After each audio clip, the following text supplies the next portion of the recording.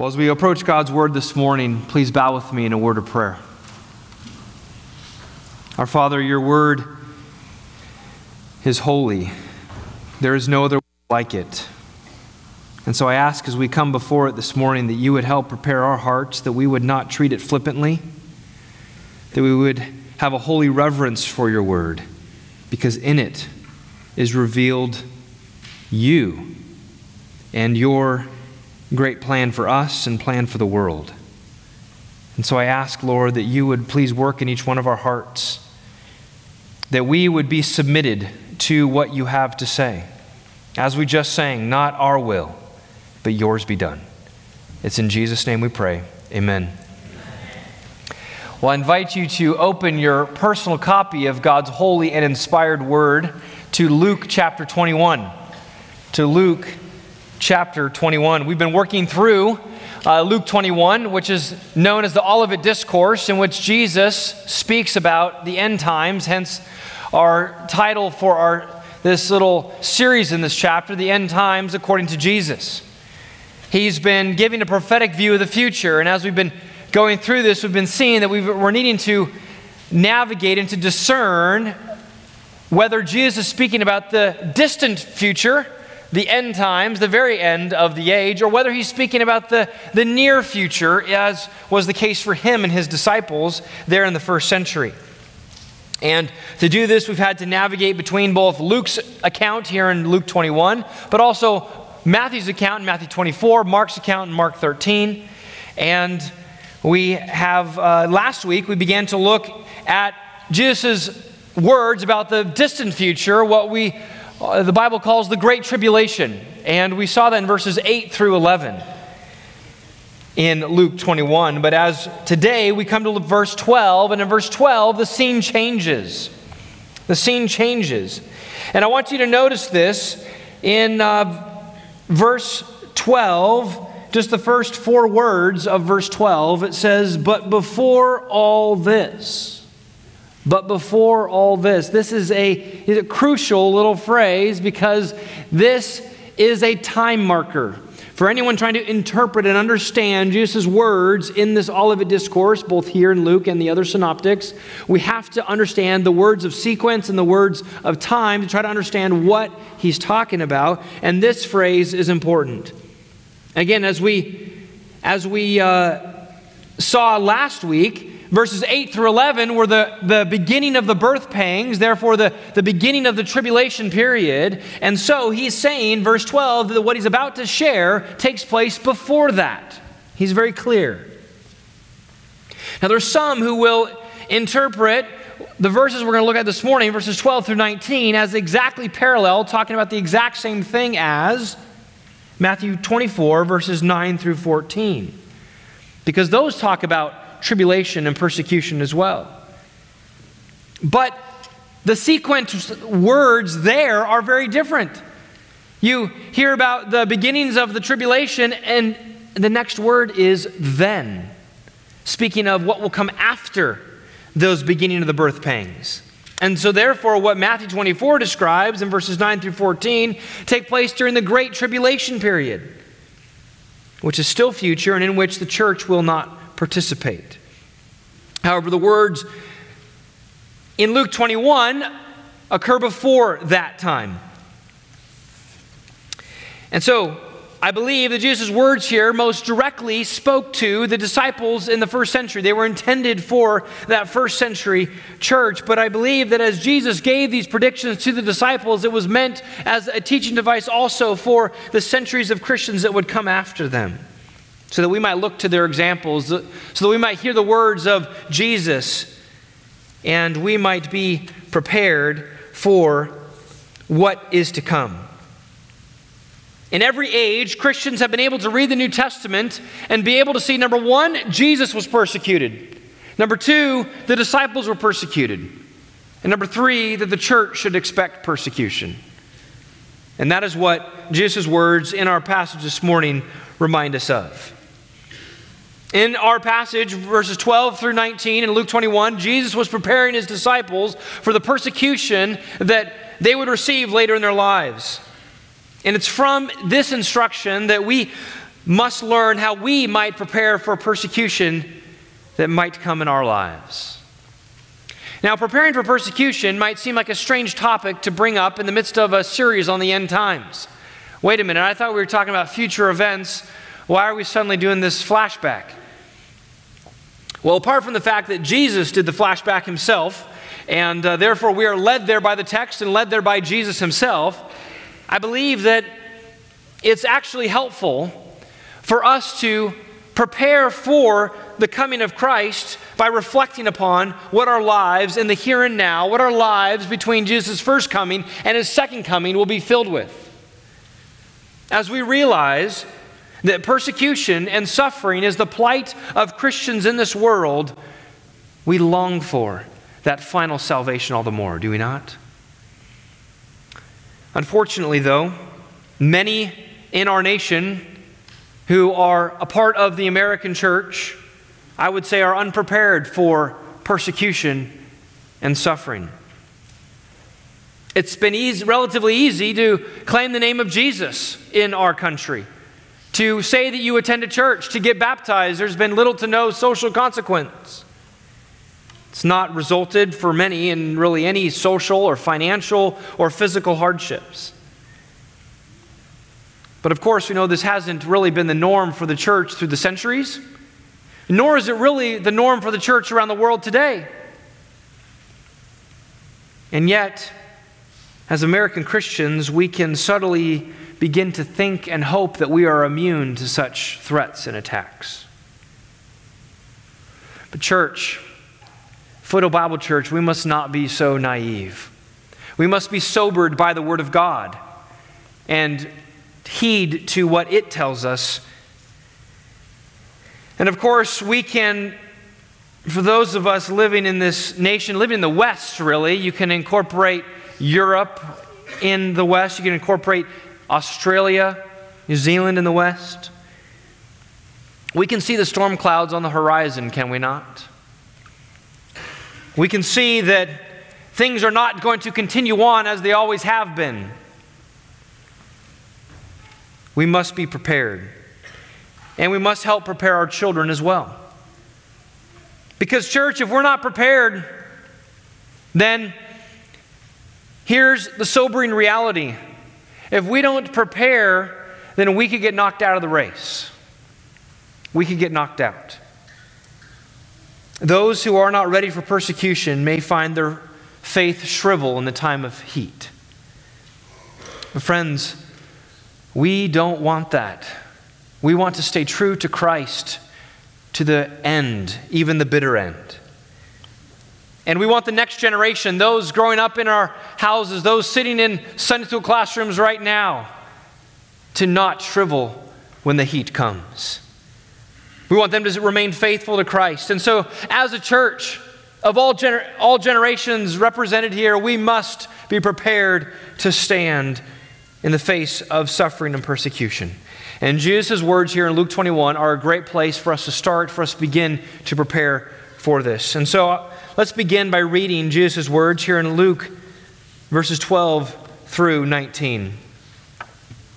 Jesus says, "But before all this, they will lay their hands on you and persecute you, delivering you up to the synagogues and prisons, and you will be brought before kings and governors for my name's sake. This will be your opportunity to bear witness. Settle it therefore in your minds not to meditate beforehand how to answer. For I will give you a mouth and wisdom, which none of your adversaries will be able to withstand or contradict. You will be delivered up even by parents and brothers and relatives and friends, and some of you they will put to death. You will be hated by all for my name's sake, but not a hair of your head will perish. By your endurance you will gain your lives." Friends, from this passage, we're going to see 6 ways that we can prepare for persecution so that we might stand firm whenever it comes.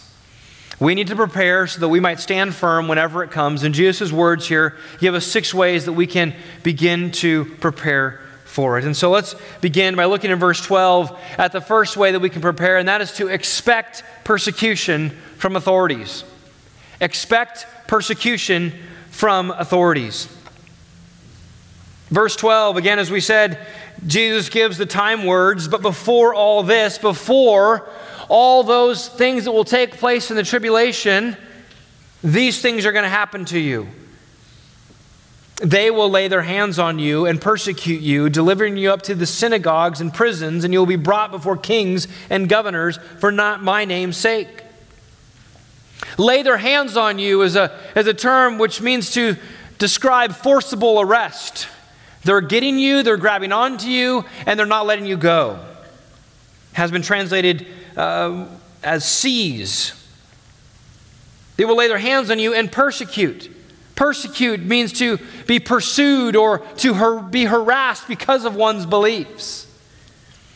And together, these words that Jesus describes, they will lay their hands on you and persecute you, describe a picture where one of the disciples will be have their personal rights and freedoms violated.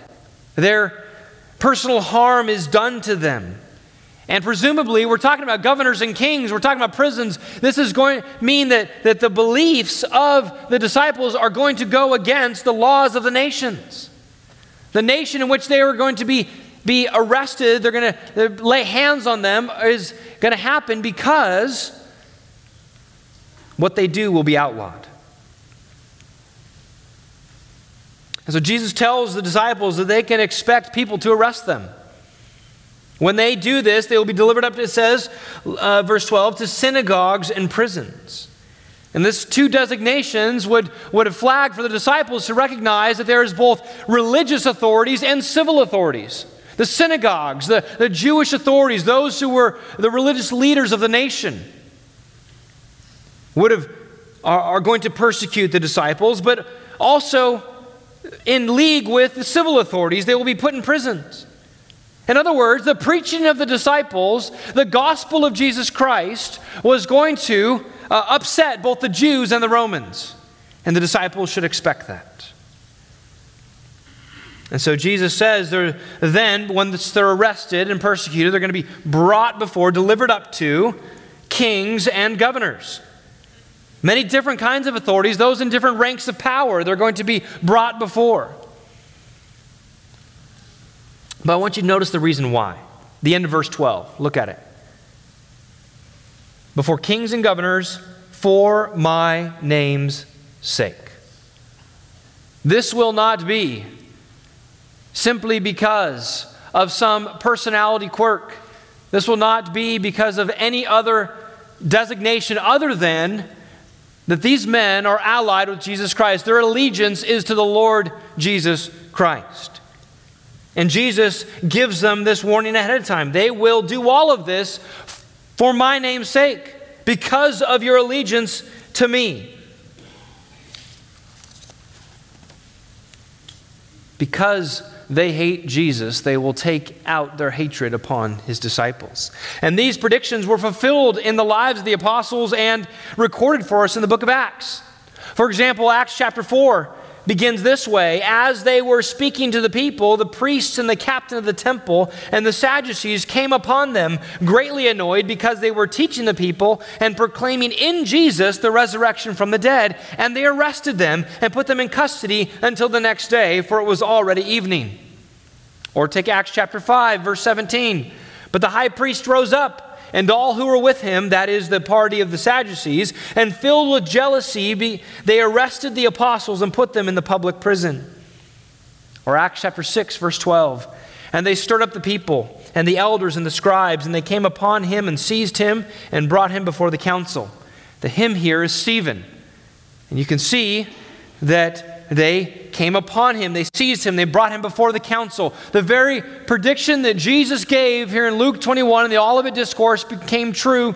And Luke, the very one who is recording Luke 21, records in Acts that was fulfilled.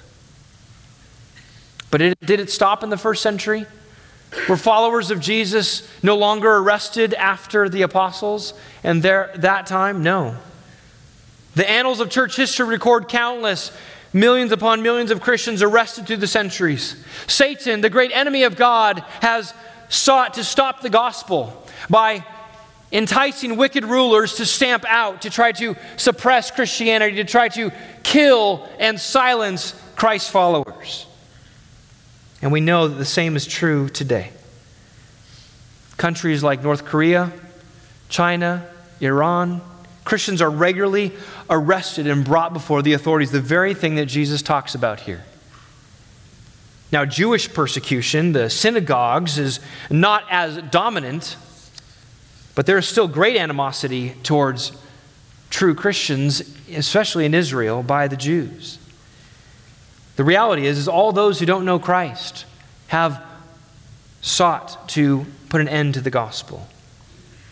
In church, this may very well happen here in America. I'm no prophet. I don't know what the future holds. I don't know how things are going to go down, but the current trends don't look promising. Increasingly, the gospel we preach is not welcome in most sectors of our society. Why is this? Fundamentally, it's a moral problem. People do not want Christ to be Lord. They want themselves to be Lord. They want their own preferences, their own agenda, their own desires to reign supreme. This is the idolatry of personal autonomy that reigns in our land and in the West. Praise God for personal rights that have come out through the forming of our American nation. But that has turned into an idol in which we worship these personal rights, this autonomy, and believe that our rights should reign supreme and they should bow to no one. But friends, Jesus Christ is Lord, and He demands that all bow before Him. And so we declare that message, that Jesus is Lord, and that there is salvation found in no one else other than Jesus. And that is blasphemy to our pluralistic age. They don't want to submit to Jesus.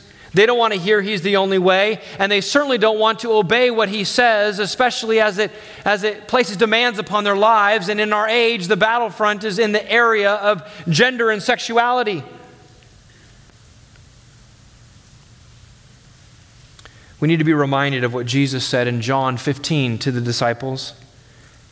If the world hates you, know that it has hated me before it hated you.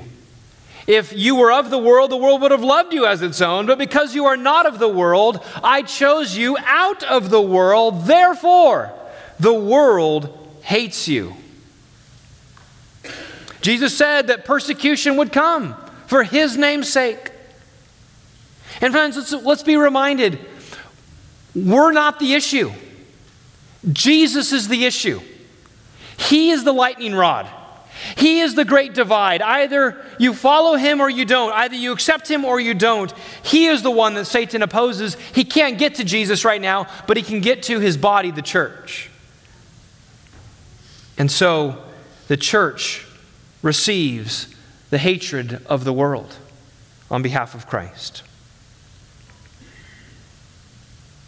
And so therefore we must expect that it would come, this persecution will come. Paul told Timothy in 2 Timothy chapter 3, verses 12 and 13, he says, "Indeed, all who desire to live a godly life in Christ Jesus will be persecuted, while evil people and impostors will go on from bad to worse, deceiving and being deceived." Paul here clearly says that all who desire to live godly are going to be persecuted, while the evil people go on from bad to worse. They're the ones that are going to persecute. It's going to keep getting worse as they continue to persecute. Therefore, the church in every age can expect persecution. Paul and Barnabas, as they were discipling the people that they won to Jesus, did they tell them, hey, the Christian life's going to keep getting easier and easier? No, they said in Acts 14:22, through many tribulations, we must enter the kingdom of God. For us to enter that kingdom one day, there are many tribulations that we must pass through in this life. Don't expect anything else. The kingdom will come when Jesus comes to reign. Jesus first says then here in Luke 21 that we can expect persecutions. The disciples can expect it from authorities, and therefore we should not be surprised when we see that come as well. We need to have that on our minds and be ready. But there's a second way we can prepare for opposition, and that is to be ready to witness. Verse 13. Look at verse 13 with me, Luke 21. Jesus says, "This will be your opportunity to bear witness." This will be your opportunity. They're going to be hauled before authorities because of their allegiance to Christ, and now they stand before those authorities. What are they going to do? What are they supposed to do? Jesus makes it clear here in verse 13. This is now your opportunity to bear witness. And what are they giving witness about? Well, they're giving witness about Jesus. They're there because of his name's sake, and so they need to declare and speak about the work of Jesus. They're proclaiming who he is, what he's done, and the demands he makes upon everyone. In other words, friends, the very message that got them arrested in the first place is the very message that they are then to bear witness and to proclaim when they stand before those authorities. They're to rinse and repeat. Let's just say it again. Now, we can be so disappointed at a detainment of one of God's servants. You can imagine the early church. We read about how the Apostle Peter was imprisoned and the great distress that came on the church and the way they prayed for his release. We think about Christians that are imprisoned around the world that we know of, and the distress that is upon the immediate family, the immediate church, and the church universal that prays for those who are imprisoned. But we need to recognize that here in Jesus' words, that he is preparing opportunities for his people to bear witness to him before the mighty and the powerful of different nations. It's part of God's plan that his people are persecuted and that then his gospel goes forth. The furtherance of the gospel, the bearing witness to Christ, happens in the midst of persecution. And so Jesus tells them, listen, you're going to have opportunities to bear witness to Christ, to bear witness to me. And as we read in the book of Acts, this was an opportunity that the disciples did not fail to miss. Acts repeatedly tells us how they turned the prisoner's dock into a pulpit, ignoring the consequences of what may come. In fact, I want you to see one example of this, and turn to the book of Acts chapter 4 with me. This is just emblematic of what the disciples did, the very ones that heard these words on this day when Jesus taught them in Luke 21. How did they bear witness? Acts chapter 4, verse 5 through 12. I read to you earlier the first part of 4, how they were teaching and preaching, and they had the priests, the Sadducees, had them arrested and put them in custody. And then verse 5, Acts chapter 4, verse 5 says, on the next day, their rulers and elders and scribes gathered together in Jerusalem with Annas the high priest and Caiaphas and John and Alexander and all who were of the high priestly family. And when they had set them in the midst, they inquired, by what power or by what name do you do this?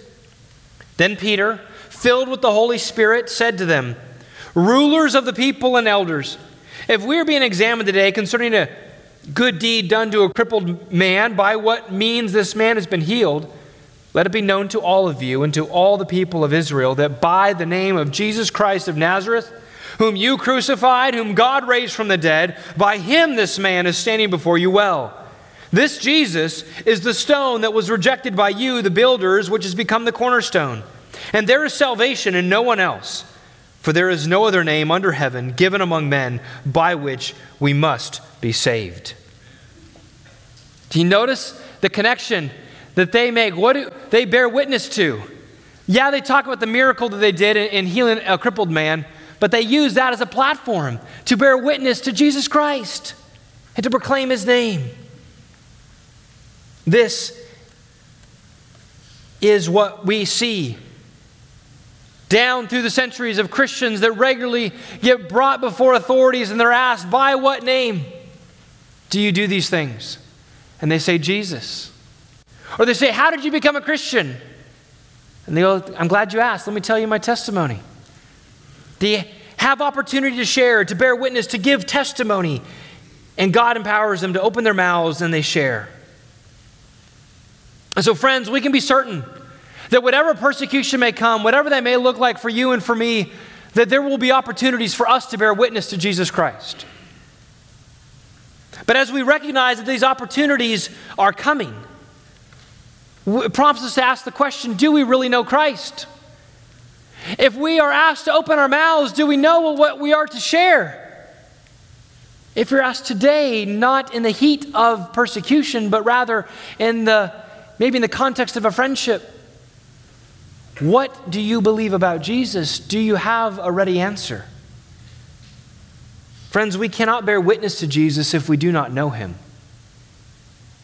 That kind of pressure on that day will reveal whether we truly know him as Lord and as Savior. Unfortunately, I believe there are many Americans who call themselves Christians who do not truly know the risen Christ. They have attached themselves to some form of Christianity, some sort of civil religion, but they don't know the gospel. There's no evidence of the gospel changing their lives, and yet Paul says in Romans chapter 1 that the gospel is the power of God unto salvation. It is the power of God in our lives. Too many have their faith not resting upon Christ and the gospel, but rather resting upon their experiences, resting upon their allegiance to a church, their allegiance resting upon a pastor or preacher that they follow, or maybe a family member who is devout. But they do not have faith in Christ alone. On that day of persecution, friends, the wheat will be separated from the chaff. The true will be separated from the false. And those who have been redeemed by the blood of Christ will stand firm and give witness to who he is. And so I ask, are you ready to bear witness today? Do you have a real and vital relationship with Jesus Christ? Do you know him? If all else is stripped away, if there were great consequences to you standing with Christ, would you say, yes, I stand with him? Friends, if you're here today and you do not know Jesus Christ, if you have just kind of attached yourself to Christianity, but you have not trusted and believed in him for your salvation, then today is a day of salvation. You can look to him today and trust and believe in him and find salvation for your soul, to know that there is forgiveness for sinners like you and for me. All you need to do is right where you're at to call out to his name, to ask him to save you, and he will forgive you. But if you have questions about any of this, we'd love to talk to you after the service, that you might know today who Jesus is and whether you will spend eternity with him. And so to prepare for persecution, we must expect that it will come and we must be ready to bear witness. But there's a third way that we can prepare based upon Jesus' words. If we flip back to Luke 21, and that is that we don't worry about your words. We can prepare by not worrying about our words. And this might seem like counterintuitive. Wait a minute, we're supposed to prepare but don't prepare about what to say? That's exactly what Jesus says. Look at verse 14 and 15. Jesus says, "Settle it therefore in your minds not to meditate beforehand how to answer. For I will give you a mouth and wisdom which none of your adversaries will be able to withstand or contradict." Is this a contradiction? No. Here's the distinction. We need to ask the big questions. We need to be ready and be prepared on the big matters about whether we know Christ or not, whether we're following him, whether we know his word. We need to be pressing in to grow in our knowledge of God, to grow closer in our communion with God. Those fundamental realities of the Christian life. But when it comes to sitting there and fretting and going, okay, if I were to be brought before the police today, or if I was to be brought before an authority today, what exactly would I say? What would be my words? What would I write? What would be my script? Jesus is saying, you don't have to worry about your script. Listen, you focus on following me, and when you get in that day, you're going to have the right words. In fact, I'm going to give them to you. He says, he promises his disciples, verse 15, a mouth and a wisdom that none of the adversaries will be able to withstand or contradict. This promise really is marvelous, and we need not miss the reality of what Jesus is saying here. He is proving once again that he is divine, that Jesus Christ is God, because he's taking on the prerogative of God alone. Who gives people mouths? Well, it's God the Creator, right? Who is the one who gives words and trains mouths? Well, Moses had to learn that it was God. He thought he wasn't going to be able to speak very well, and this is what God told him in Exodus chapter 4, verses 11 and 12. He says, who made man's mouth? Who makes him mute or deaf or seen or blind? Is it not I, the Lord? Now therefore go, and I will be with your mouth and teach you what you shall speak. Friends, Jesus here in Luke 21 is claiming to be the same Yahweh that spoke to Moses there out of the burning bush. He gives the mouth. He gives the words. And even in this verse, we can't see it in the English, but in the Greek, verse 15, the I is emphatic. He says, for I, yes, I will give you a mouth and a wisdom. I alone will give you what you need. Now, how does Jesus answer this? Well, he does it by sending his Holy Spirit. His Spirit, that after Jesus departed, he sent it as his Spirit to go and indwell his people, and so that they are strengthened to be able to stand and be able to have the right words in the right moment. Jesus had already taught this previously in Luke chapter 12, verses 11 and 12, and he says, when they bring you before the synagogues and the rulers and the authorities, do not be anxious about how you should defend yourself or what you shall say. Why? For the Holy Spirit will teach you in that very hour what you ought to say. Saying something very similar to what he's saying in Luke 21, right? When you stand in that moment, the Spirit will give you what you need to say, and so don't be anxious. And the book of Acts clearly shows this promise was true. Jesus fulfilled his promise to his people. He filled them with the Holy Spirit. What we looked at already in Acts chapter 4. Before Peter opened his mouth, it says that he was filled with the Holy Spirit. And then he gave his answer.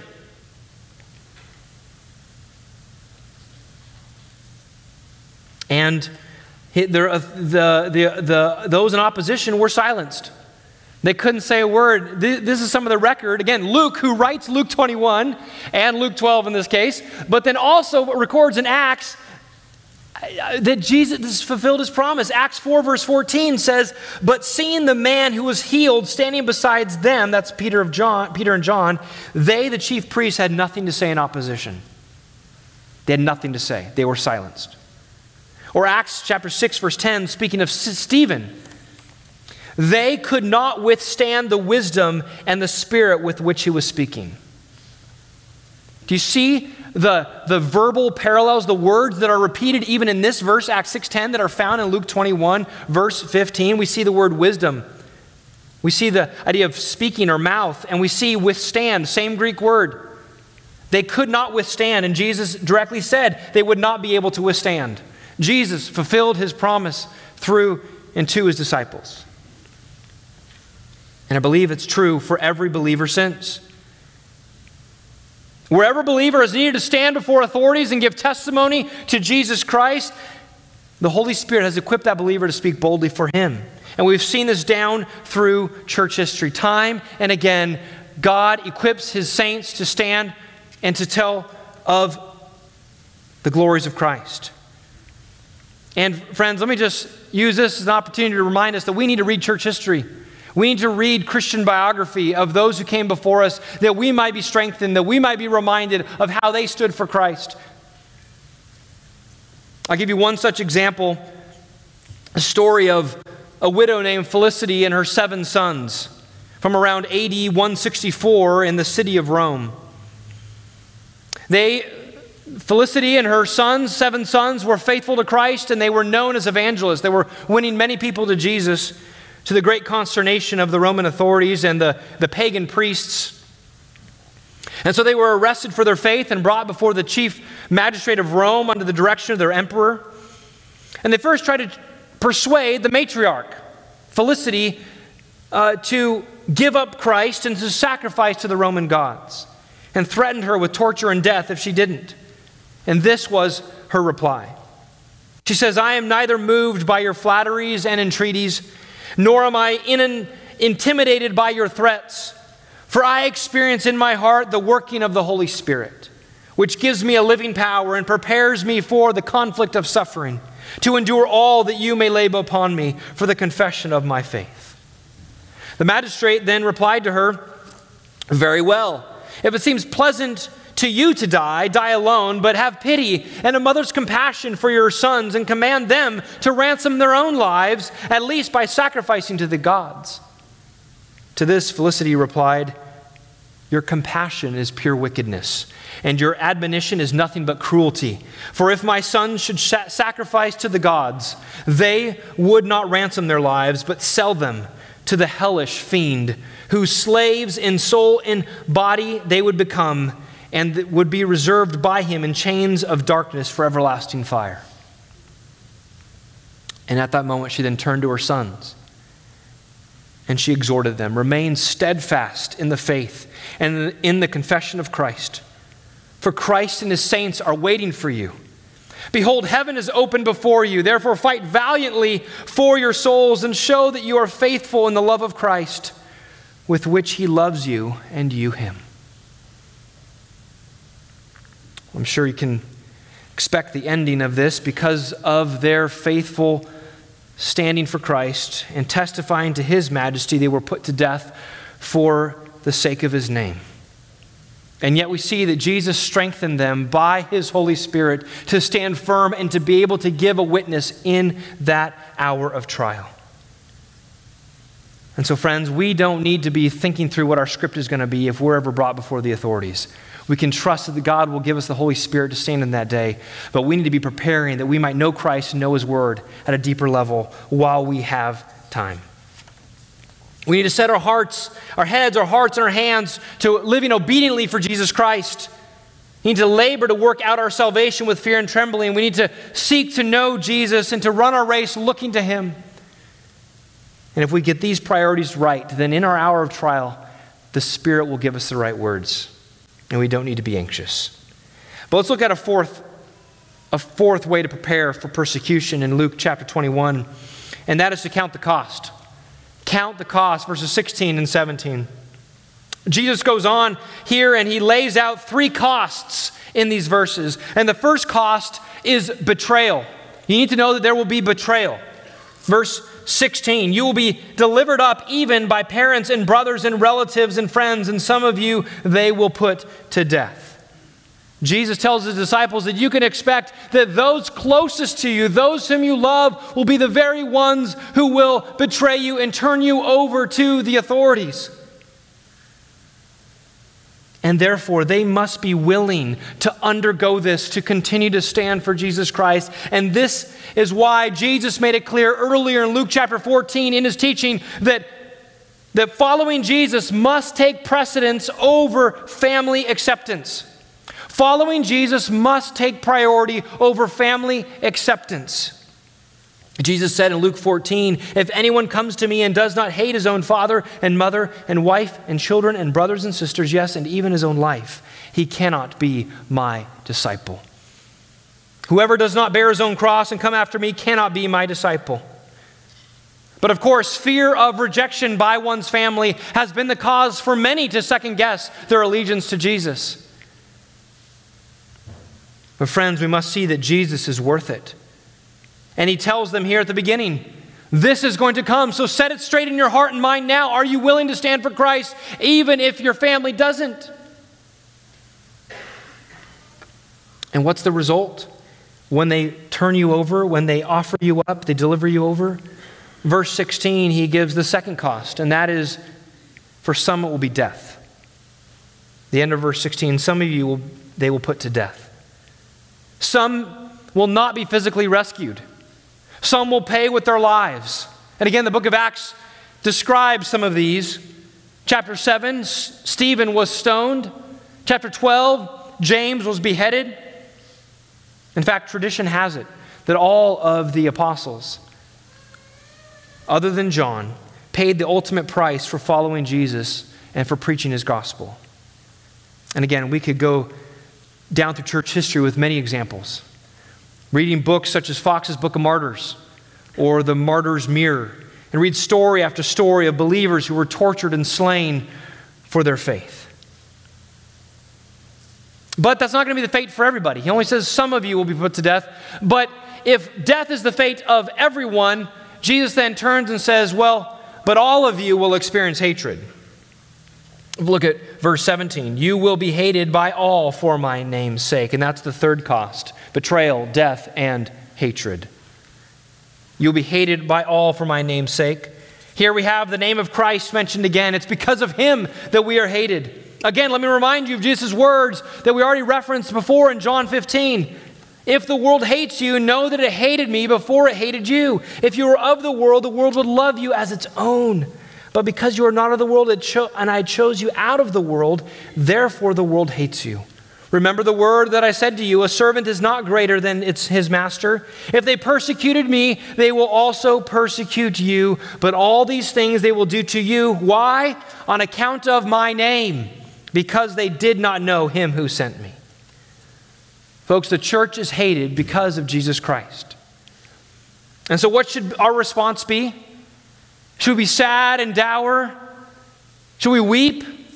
Jesus told us in Luke chapter 6, blessed are you, happy are you, when people hate you and when they exclude you and revile you and spurn your name as evil on account of the Son of Man. Rejoice in that day and leap for joy, for behold, your reward is great in heaven, for so their fathers did to the prophets. Friends, this is so countercultural to our thinking. We think we should rejoice and leap for joy when comfort and ease comes our way, when things are easy for us, when things go better. But Jesus turns everything upside down, and we need to recognize that we're not living for the here and now, we're living for heaven, and our reward is going to be great there. And therefore we can rejoice that we are worthy to be counted worthy to suffer for the name of Christ. Right now, before us, there is no guillotine or gallows. We are not being asked to give of our lives this very day. But we must understand that this is part of what it means to follow Jesus Christ. This is what it means to take up our cross daily and follow him. We must count the cost. We count it now so that we are prepared when the heat comes. No Christian can say that they are surprised when persecution comes because Jesus warned us. Paul warned us. Peter warned us. The Bible gives us plenty of advance notice. And so I ask you, have you counted the cost? Have you counted the cost of what it means to follow Jesus? When you repent of your sins and confess Jesus as Lord, you are signing away the ownership of your life. It is no longer yours to protect and to preserve. It is Christ, and therefore the world and the devil will attack you. And so we need to count the cost. But there's a fifth way we need to prepare, and that is found in verse 18, where Jesus says, but not a hair of your head will perish. And in this, we need to rest in God's promise of protection. How do we prepare? We rest that God will ultimately save and protect every single one who is his. He will not lose one. Now this verse on its surface, verse 18, might sound contradictory. Some of you will be put to death, but not a hair of your head will perish. How does that work, Jesus? It sounds like there's a lot of hairs on the head that are perishing.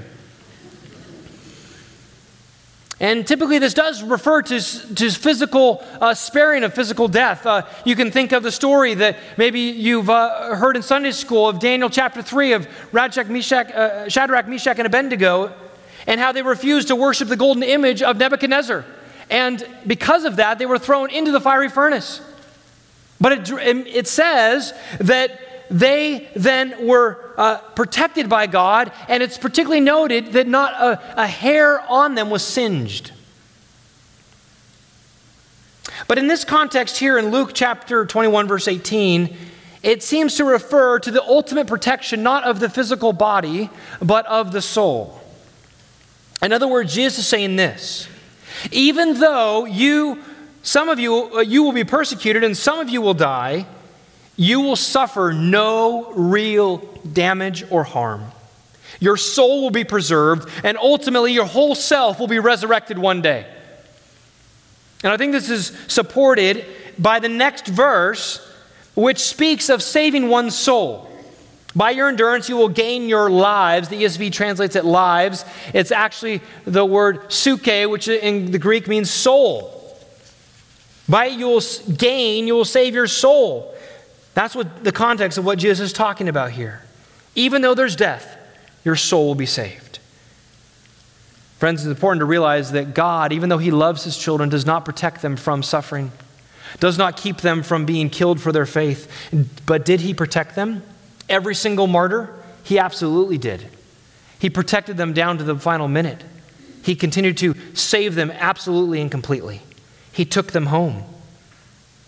We can see this reality of protection and yet still finding suffering in the Apostle Paul. He's in a Roman prison. 2 Timothy chapter 4, he knows he's about to die. He says he's about to be poured out like a drink offering. He knows his death is imminent. And yet he says in 2 Timothy 4 verse 18, the Lord will rescue me from every evil deed and bring me safely into His heavenly kingdom. To Him be the glory forever and ever. Amen.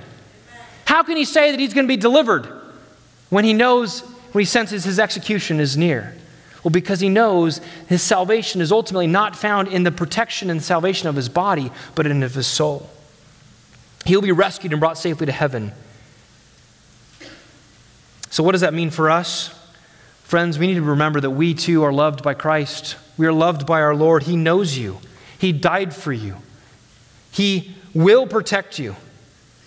But let me be clear, this doesn't mean that He's going to protect you and save you from physical suffering. I can't make that promise. The Bible doesn't make that promise to you. He sometimes, at great consternation to us, at great humbling to us, allows His children to experience great suffering. But in it all, we can know that He is protecting, that He is holding, that He is caring for His own, and He will not allow any of our souls to perish. And if we make it to the end, it's simply because He has held us, because He has preserved us. And this is the great doctrine of the perseverance of the saints that we must cling to.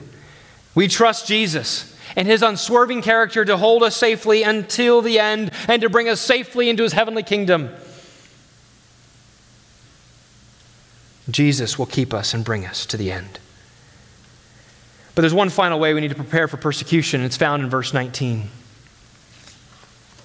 Jesus says, by your endurance you will gain your lives. We must persevere to the end. We must persevere to the end. We rest in God's protection, yes. But it is not a process of simply letting go and letting God. This idea that, hands off, all right, God, I'm just kind of on your train and you're just kind of taking me there. No, this is the great tension found throughout the Scriptures, that God is sovereign and He, in terms of our salvation, He is preserving us, He's keeping us. And yet we must strive with everything that we've got. We must persevere. We are responsible to remain faithful. This tension. God works, we work. Jesus says, by your endurance you will gain your lives. Endurance, it's a rich New Testament word. You should do a word study on it sometime. It's translated as perseverance, as steadfastness or fortitude. It means to remain steadfast under a trial. Rather than when the pressure comes down, we slip out from underneath it and try to get away. We remain under it and we bear it up. And so by our endurance, Jesus says, we'll gain our, as I already indicated, lives, translates the word that I think is better translated, souls. I think this speaks to the fact that even though we lose our lives, in the end we will gain our souls. They are secure forever in Christ. And so friends, how do we persevere to the end? How do we have this kind of endurance? How do you and I get up tomorrow and remain faithful to Christ? How do we guarantee that we're going to be faithful to Christ the next 20 years, next 50 years for some of us? It's not by finding strength in ourselves. It's not by looking deep down inside. It's by setting our eyes on Jesus Christ. And for that, let's turn to Hebrews chapter 12, and we'll finish with this. Hebrews chapter 12. 12 verses 1 and 2. Familiar verses to us. But the theme of endurance and running a race is key. The author of Hebrews writes in Hebrews chapter 12, verses 1 and 2, "Therefore, since we are surrounded by so great a cloud of witnesses, let us also lay aside every weight and sin which clings so closely. And let us run with endurance," same word, "the race that is set before us." Verse 2, "Looking to Jesus, the founder and perfecter of our faith, who for the joy that was set before him endured the cross, despising the shame, and is seated at the right hand of the throne of God." Friends, we are called here to run our race with endurance. We are not to give up. We're not to give in. For some of us, the race may include great persecution. For others, it may not include much at all. But whatever kind of race God has chosen for us, we must look to Jesus as we run. We look to Him because He has gone before us, because He has paved the way. He is the author and perfecter of our faith. He endured the cross and all the tortures and terrors accompanying it. He despised the shame, not considering it to be important. He cast it aside. The shame did not stop Him. Even though He was innocent, He bore the shame. And after His death, God raised Him from the dead, and He's now seated at the right hand of the throne of God on high. He reigns with the Father in supremacy and majesty. Friends, we don't just look to Jesus as our example. We look to Him as our Savior, who endured the greatest suffering on our behalf so that we might be able to endure the suffering that we have before us. He, through His Spirit, strengthens us for each step of our race so that we might have endurance. Through the joys and the sorrows, through the pain and the pleasure, Jesus is with us, helping us to endure to the end. And so, church, we need not fear what persecution may come. Jesus has already gone before us. He's our forerunner. We need to only cling to Christ, to trust Him and His plan, and find the joy and the perseverance that comes through Jesus Christ our Lord. It's easy in our day to become an ostrich, stick our head in the sand. We don't really want to see what's going on. We just kind of want to stay with me and Jesus, and I don't really want to know what's going around us. But friends, we must be prudent. We must be prepared. Jesus wanted His disciples to be prepared, and He wants us to be prepared as well. And so I pray the Lord would keep us standing firm until He returns or calls us home. Amen? Let's bow together. Our Father, we thank You for this word this morning that reminds us to be sober-minded about what is coming. Lord, we do not know what the future holds, but we know that Your Son has told us that persecution is to be expected. And so I pray for us, Foothill Bible Church, that we would be a church prepared, that we'd be a church that is grounded upon the Word of God, that is resting in Christ our Savior. And even though we do not welcome persecution, Father, we do not fear it, because we know You will be with us and You will preserve us. I pray for those who are here this morning, Lord, who do not know Christ, that You would please open their eyes, that You would soften stony hearts, that You would enable them to be able to see that in that final day, if they are not with Christ, they have lost it all and will experience Your judgment. Lord, may You be merciful to them this morning, as You have been to us. We pray this in Christ's name. Amen.